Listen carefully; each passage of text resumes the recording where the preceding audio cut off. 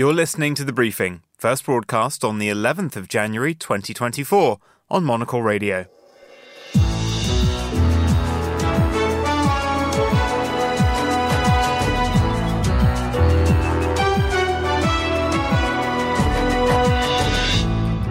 Hello and welcome to The Briefing, coming to you live from Studio One here at Midori House in London. I'm Vincent McAviney. Coming up on today's programme, the International Criminal Court begins hearing South Africa's case against Israel in The Hague. With 4 days to go until the Iowa caucus kicks off the 2024 race properly, Republican candidates trade blows. We don't need another mealy-mouthed politician who just tells you what she thinks you want to hear just to try to get your vote, then to get in office and to do her donors' bidding. First the farmers, and now the train drivers are bringing Germany to a standstill.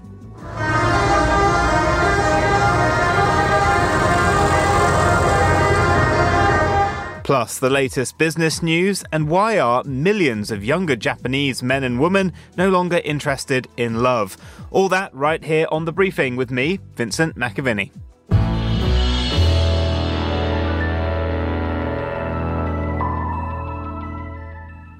To The Hague first, where the UN's International Criminal Court has begun hearing a case brought by South Africa accusing Israel of committing genocide against Palestinians in Gaza. Their submission also calls on the court to order Israel to stop military operations there. The court's rulings are theoretically legally binding on parties, which include Israel and South Africa, but are not enforceable. Israel has vehemently rejected the accusations as baseless. Layla Molana-Allen is Monocle's Middle East correspondent. Layla, what's been happening in this hearing so far? So the hearing started today. To be clear, this is not actually the International Criminal Court, which is much better known, but the International Court of Justice, which is part of the same system. The reason this isn't being brought under the ICC is because there isn't a jurisdictional basis for trying to enforce the Genocide Convention within the ICC, which prosecutes individual war criminals. So what this is a very preliminary step for countries and governments that believe that Israel is carrying out genocide to try and push that case. Now, a lot of people have been saying in recent months, since the war started on the 7th of October, in Israel, why have countries not invoked the Genocide Convention? Israel is a signatory to the Genocide Convention, the convention created to prevent countries and governments and militant groups carrying out genocide. And South Africa is the first state to actually do so. So what's happening now in The Hague is that outside there are many protesters standing outside the Peace Palace watching these proceedings. Today, South Africa's team of lawyers has been laying out their evidence for why they believe that Israel is carrying out genocide. And tomorrow, Israel's team of lawyers will lay out their evidence for why they refute these claims. It will then be judged on by a group of 15 judges plus an extra judge selected by South Africa and an extra judge selected by Israel. Now, what could come from this is not an overall judgment of genocide, but there are a few different factors that could really affect the course of this war that people, some are hoping for and some are vehemently fighting against. And why is it South Africa in particular that's decided to bring this case, and what evidence have they submitted so far? So, of course, this entire international political, humanitarian, legal system that we have as an international body was all created in the wake of the Second World War and created in the wake of the Holocaust. Much of the Genocide Convention and the way it's constructed was based on the Holocaust and the horrors that were committed then. And that really is how our world order exists now for the people who do ascribe to it. South Africa stepped up and said that they, as a country that experienced apartheid until 30 years ago, of course, this year is the 30th anniversary of the end of apartheid in Africa, has particularly started to step up in the last couple of years as several international organizations, including Human Rights Watch, including Amnesty, have come out with reports saying that they have made a decree, they've found evidence that Israel is a country that imposes apartheid upon the occupied Palestinian territories. Gaza is not one of those territories anymore. Israel pulled out in 2005, but Gaza is still occupied in terms of the way that it's surrounded by Israel, and Israel controls everything that goes into the country. So South Africa has really taken this on as a cause and said, as a former apartheid country, we want to fight this. Now, within South Africa, I'm in South Africa at the moment speaking to people about this. There's a huge divide because there's a very large Arab expat community here, including lots of Lebanese, lots of Palestinians, and there's a very large Jewish Israeli community here as well, who are hugely at odds over whether this is right, but it's what the government's decided to do. Now, thus far today, South Africa's team of lawyers have laid out with forensic exact evidence the level of what they believe constitutes genocidal. And what's important here is for them to prove genocidal intent. And genocide, of course, is defined as particular acts to try and eradicate a particular group of people, in this case, Palestinians who are trapped in Gaza under this bombardment. They have laid out forensically the level of bombing that has been imposed upon Gazan civilians in the last 3 months, their inability to move from place to place, the fact that when they were told to move to South Gaza, then while they were on the road, refugee convoys were bombed. When they arrived in those safe places, refugee convoys were bombed. It's been very, very hard-hitting, very expansive evidence that they're providing. The second thing they're also providing is the number of statements from Israeli leaders in the army, politicians, essentially advocating genocide, advocating the eradication of the Palestinian people in Gaza, which they say also amounts to genocidal intent. Many people say that, these were misinterpreted, but actually they say it's a key part of their evidence. And Israel's clearly worried as a signatory to the Genocide Convention. They've tried very hard over the last few weeks since this was brought to get the case tossed before it even reached the court, but it has reached the court now. And Israel is set to mount its defence tomorrow, we expect. What are we likely to hear from them? We're likely to hear about the level to which they have tried to avoid civilian casualties. They've said repeatedly that they issue warnings whenever they're about to bomb a place, that they try and carry out precision strikes wherever they can. They talk extensively about how difficult it is to fight Hamas within Gaza, because of the tunnel systems underneath Gaza, because of the way that Hamas militants use urban environments to fight. But the issue here is not whether or not Israel is trying to fight Hamas, and that's their key intention. The issue is whether the incredible loss of civilian life is acceptable in their battle to fight Hamas, and also whether it's actually acceptable to continue this intense bombing campaign in a situation where people cannot leave. And of course, the reason people cannot leave is in large part because of Israel, because those borders are blocked. So whether or not people believe that their fight against Hamas is justified, it's about the level of humanitarian impact. Because, of course, when we've now reached at least 23,000 people dead, many of those people children. At this point, 1 in 100 people in Gaza is dead. And many people are pointing to that figure as evidence of the intent of genocide, or at the very least, nonchalance towards whether or not a genocide is happening, almost genocide by neglect. So this is what Israel will try to fight against tomorrow. They will, of course, also bring a lot of evidence as to why it's necessary for them to fight, and indeed why they feel that Hamas also is perpetrating these acts upon the Gazan people rather than it being Israel which is to blame. It's going to come down essentially to whether the judges believe that what they're doing in order to try and get rid of Hamas is justified, whether this number of people is justified to continue these actions with this number of people having been killed, whether the weaponry they're using, which is a very intensive, they're one of the highest supplied, best militarized armies in the world, of course, supplied by America, whether it's reasonable to be using these kind of weapons within such tightly packed urban spaces where people have nowhere to go. And just to be very clear, this judgment that comes out of this will not be whether or not genocide is happening. It will not be whether or not Israel has to stop. There are particular things that South Africa is looking for, one of which would be huge pressure to stop the current military campaign because of the conditions it's imposing upon Gazans and the level of death it's creating.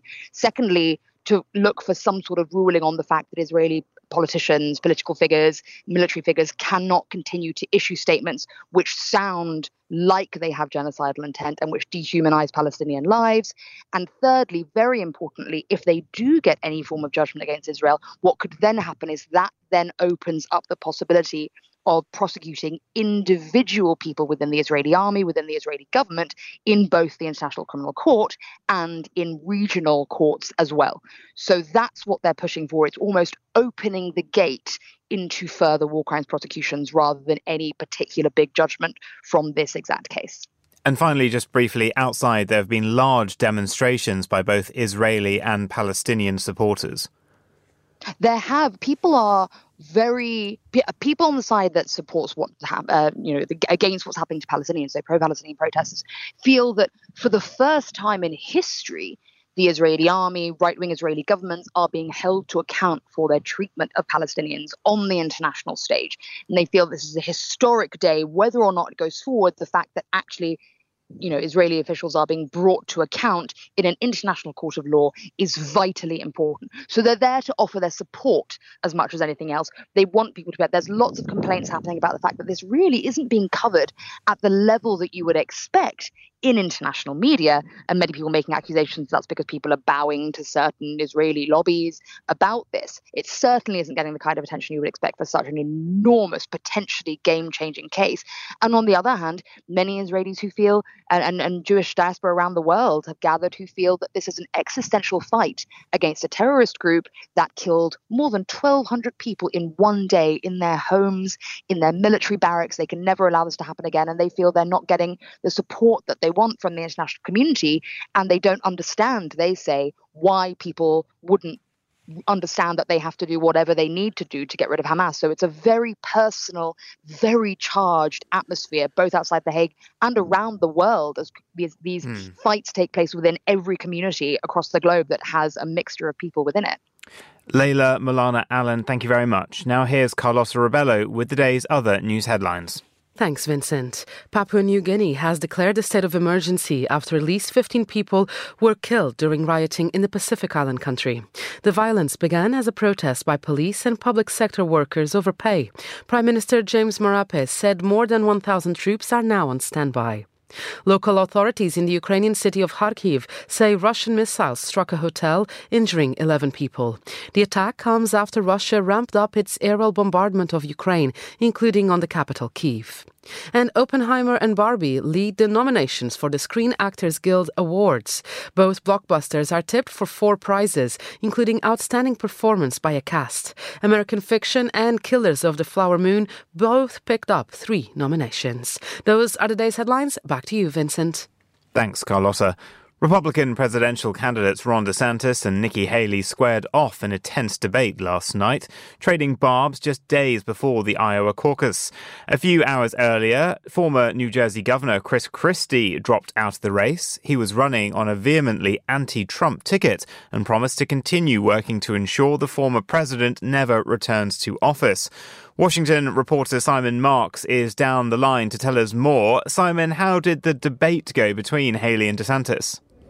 Well, Vincent, it was like so many of the other debates that we've already seen, very, very scrappy, even though there were only 2 candidates on the stage, Nikki Haley, the former governor of South Carolina, and Ron DeSantis, the current governor of Florida. Their disdain for one another was on open display. They talked over one another constantly. Jake Tapper, the moderator of the debate for CNN, struggled at times to keep them focused on giving each other time and space to answer the questions that were being asked. And in many regards, the winner of the debate was the man who wasn't there, Donald Trump. His campaign believes that while Haley and DeSantis were showing the public that they are sparring with one another, Donald Trump was taking the moral high ground, appearing in a televised town hall on Fox News, on another channel, surrounded by supporters. At one point, the CNN debate went to a commercial break, and there was a Donald Trump advertisement that aired in which Donald Trump was taking on Joe Biden as opposed to taking on the rival Republicans who are trying to dethrone him. Nikki Haley accused Ron DeSantis of frittering away millions of dollars in campaign funding on private jets. She said if he couldn't be trusted to spend his supporters' cash, he certainly couldn't be trusted with the country's money either. And And at one point, Nikki Haley accused Ron DeSantis of lying constantly about her record and also about his own record. And she relentlessly promoted a new website that her campaign has launched, she says, to reveal Ron DeSantis' lies. Take a listen. You're going to find out tonight that there's going to be a lot of Ron's lies that have happened. There are at least a couple of dozen so far that he's done. So what we're going to do is, rather than have him go and tell you all these lies, you can go to DeSantisLies.com and look at all of those. There's at least 24 lies that he's told about me, and you can see where fact checkers say exactly what's going to happen and exactly why it's wrong. Now, on foreign policy, Ron DeSantis raised eyebrows by seemingly stepping away from the long-held two-state solution. Yes, very much so. He, of course, attacks Nikki Haley as being a globalist. He said you could take the United Nations, you could take the ambassador out of the United Nations, but you couldn't take the United Nations out of the ambassador. That a reference to her time as Donald Trump's representative at UN headquarters. The CNN moderator, though, challenged Ron DeSantis. He said that Nikki Haley had last week publicly opposed any plan that Israel may have to depopulate Gaza, and he challenged Ron DeSantis to do the same. Do you support the mass removal of Palestinians from Gaza? So as president, I am not going to tell them to do that. I think there's a lot of issues with that. But if they make the calculation that to avert a second Holocaust, they need to do that, I think some of these Palestinian Arabs, Saudi Arabia should take some. Egypt should take some. They've never been willing to accept any of these folks in their own neighborhood.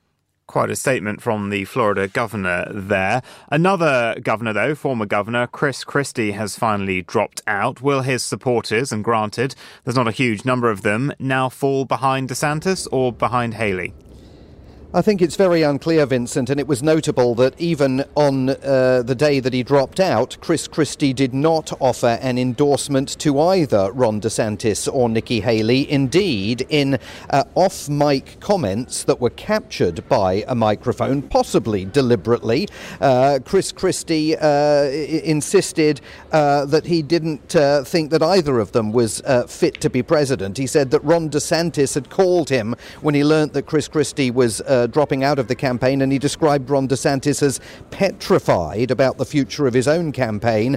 And Nikki Haley, he predicted in his words, is going to get smoked, he said. We all know that. And that was a reference to her fate, undoubtedly, next week in the Iowa caucuses. She's essentially conceded that Donald Trump is going to win in Iowa next week. She's keeping her powder dry, hoping to stage a come-from-behind victory in New Hampshire in 2 weeks that then upends Donald Trump's campaign. But in order to do that, she's going to have to attract some of those Chris Christie supporters who will now be shopping around for another candidate. And even if she brings all of them across the transom, it's far from clear that that will necessarily prevent Donald Trump from winning in New Hampshire. The Trump campaign remains supremely confident. They believe that their man is now between 8 and 10 weeks away from effectively getting his grip on the Republican nomination, which will set the stage for a very long presidential campaign that could see Donald Trump and Joe Biden essentially slugging it out for as long as 8 months. And slugging it out in the courtrooms as well for Donald Trump, of course. Simon Marks, thank you very much. You're listening to The Briefing on Monocle Radio.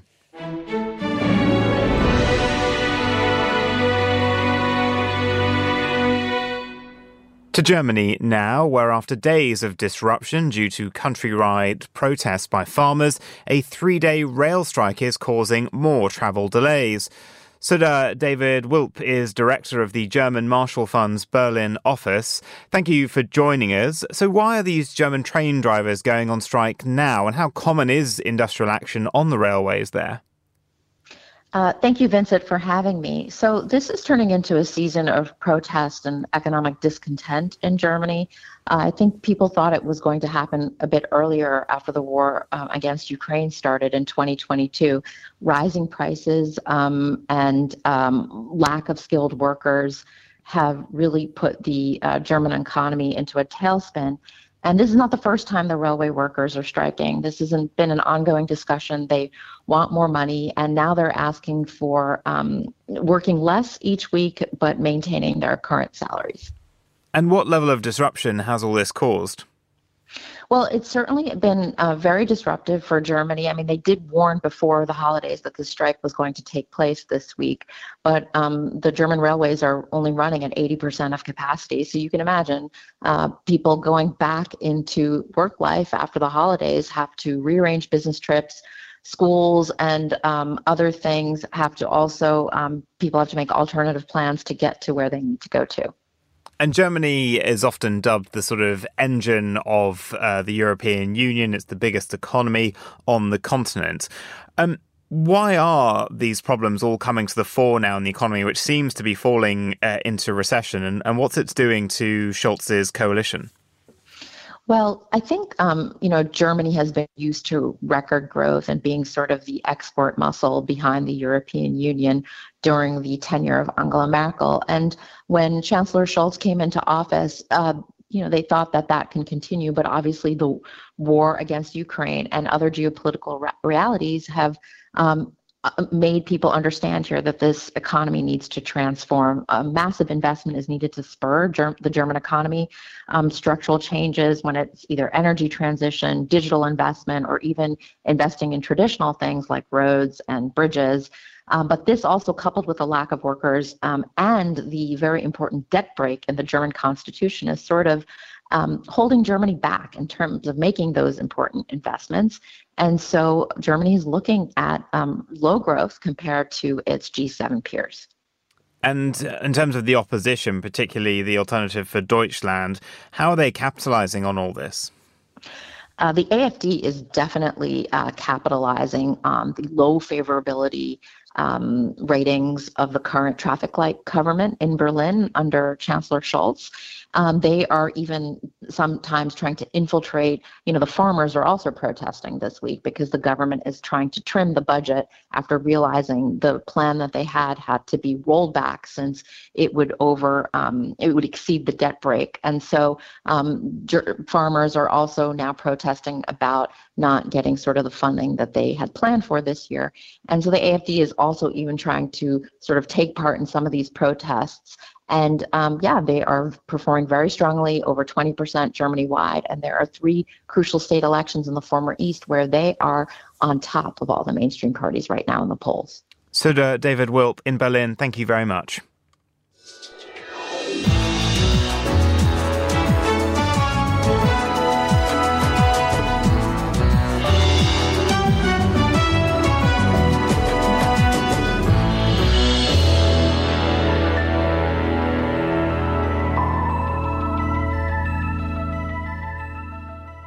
Well, let's get the day's business headlines now with Bloomberg's Ewan Potts from Dubai. Ewan, Bitcoin is in the news. It seems the US regulator has given up its fight. Yeah, US regulators have for the first time approved exchange-traded funds that invest directly in Bitcoin. Now, many of the biggest names in finance are already lining up to offer these products. This is really quite a big deal in the cryptocurrency world. And the approval was really something of a rare capitulation by the SEC. Their opposition has lasted more than 10 years over this. And the chair of the SEC, Gary Gensler, has been repeatedly outspoken about the risks of cryptocurrencies. And he was not exactly warm about them in his words at the approval. He says, whilst we've approved the listing and trading of certain spot Bitcoin ETF shares today, we did not approve or endorse Bitcoin. He's actually come out with much stronger statements over the years about this. They're really not keen on these products, but they've partly been pushed into this by a court ruling, a court appeal by BlackRock, the world's biggest fund manager. That called the denial of a different application they made before arbitrary and capricious. So the US regulator, they're not the first regulator in the world to back these products, but of course the US is the biggest economy in the world and is the most important market for investors. The decision comes a day after that rather embarrassing false post on the SEC's X account, which claimed that the agency had already approved the ETFs. Didn't happen until yesterday. But investors have been expecting this. So, of course, the savvy investors have bought the news and sold the actual event itself. Cryptocurrency, Bitcoin, has been on a massive roller coaster, as you won't be surprised to hear. The price is incredibly volatile. It's been having a very good run of late, but being able to invest in spot Bitcoin is sure to be a boost to the cryptocurrency. Whether the price action has already taken place is another matter. I hesitate to give you a price on Bitcoin as it moves so quickly. Anybody listening to this tomorrow will get up-to-date information. But currently $47,000, and it is up on the day, up $1,000. Still about $20,000 below its record high, though, of about 18 months or so. But what does this mean for US concerns and regulator concerns, particularly about Bitcoin being used for criminality, for money laundering, for tax evasion, all those things? Yeah, well, we've had warnings from Gary Gensler before about this sort of thing. He's not happy that it is used by criminals. Of course, it's very difficult to trace Bitcoin. That's one of the key points of it. These ETF products, though, will be investment devices. So it seems unlikely that anybody's going to use an ETF to launder their ill-gotten gains. Much better just to buy cryptocurrency on a normal exchange. And of course, it is pretty untraceable, done in the right way. But these ETFs will bring it into the mainstream, if you like. So they're less likely to be used by criminals and more likely to be used by investors. Whether it's a good place to park your money is another matter, though, because as you say, it is incredibly volatile, and it's certainly not a one-way bet. Anybody who was buying Bitcoin a couple of years ago when it was there was so much hype around it, we were talking about it so often, and then held it through to last year, would have been sitting on massive, massive losses. And remember, of course, that Bitcoin is just the biggest and most stable of the cryptocurrencies. Some of the smaller ones, well, that really is the Wild West. Mm. And shipping stocks have been on the rise despite the disruption continuing in the Red Sea. Yeah, I'm here in Dubai at the moment. I'm just helping out our Middle East team in the Bloomberg office for a couple of months. I want to bring you a story from over here, which is affecting things back where you are in London. Tesco gave their results today. A pretty good Christmas sales from the UK retailer, but they did warn, there was a warning on the call with the chief executive today for investors about disruption to the Red Sea. Now, of course, we know about the attacks by Yemeni-based Houthi rebels on commercial vessels going through the Red Sea, and that is having a dramatic effect on shipping rates. Now, the boss of shipping giant Maersk, the Danish shipping giant, has been speaking to the Financial Times. He says it could take months to reopen the Red Sea trading route. And he says that risks an economic and inflationary hit to the global economy and to companies and to consumers. He says it's unclear if we're talking about establishing safe passage through the Red Sea in a matter of days, weeks or months. So it seems that they just don't know.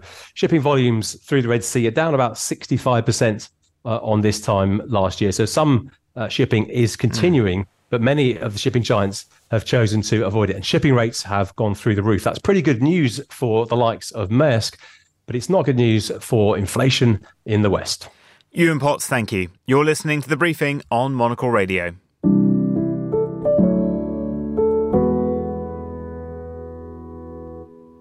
And finally, to Japan now, where a new survey of 1,200 singletons aged between 20 and 49 found a record 34% have never been in a romantic relationship.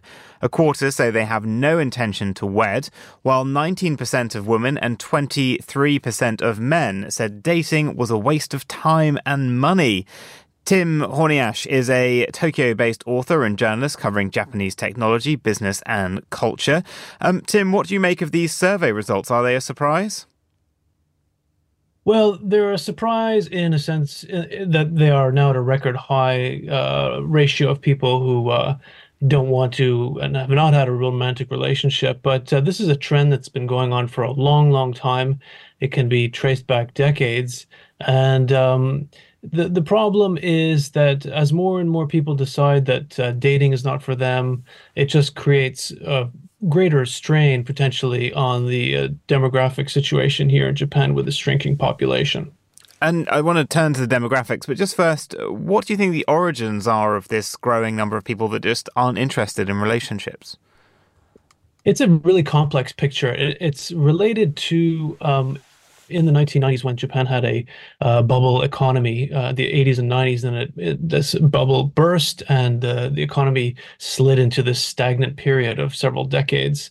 That ruined job prospects for young men. And it became a big, enormous, economic burden in terms of being able to financially support a spouse, like in the old days of traditional Japanese marriages and that sort of thing. So there's that. There's also now Japan has the specter of inflation, as in many countries. For a long time, there was deflation here.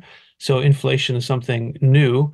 And I think also, new ways of meeting people, new ways of interacting with people through social media and dating apps and that sort of thing is also playing a role here. I think it seems to me that being here in Tokyo, you find fewer and fewer people who are meeting via face-to-face encounters.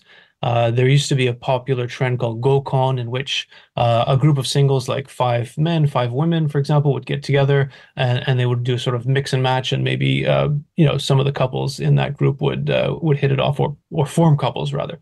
That I think has been replaced to some extent by these apps, and they're not as successful, and so there are more and more single people here, more and more frustrated people here. And they're just getting fed up with the whole scene and they want to stay single. Japan's declining marriage rate is blamed as the main reason for its low birth rate. How much of a demographic crisis is this creating for the nation? It's absolutely a crisis if you're a country that wants to maintain a population at a certain level and does not rely on immigration, like this situation here in Japan. The population has been declining for more than 10 years, and the roughly 124 million people here are expected to drop down to 80 or even fewer million in the next few decades. So the country doesn't have too many options, really, if it doesn't want to open its doors to mass immigration. The solution is to try to encourage Japanese to have more children, but this is a problem that doesn't seem to be going away. In fact, it's getting worse. I know one fellow who's in his 40s, and he's not one of these so-called parasite singles, this sort of pejorative term that they apply to single people who live with their parents. He's not one of those. He's got a job and his own place to live, but he had a few bad relationships, and he's single, and now he's just not interested at all in dating. He just wants to do his job and his leisure activities, and that's it. Yeah, it's hard to legislate or make policies for people's hearts, isn't it? But just turning to another story with you that's captured not only the British media and Parliament's attention this week, but also news outlets around the world, the Post Office scandal.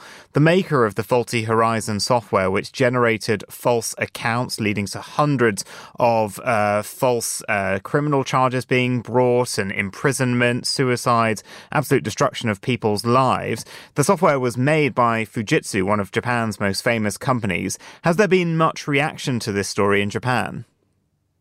I think people here in Japan are just waking up to this story, partly perhaps because of this Toby Jones series that's come out there. This was really not on the radar screen, but they are, reporting it as it's being played out there.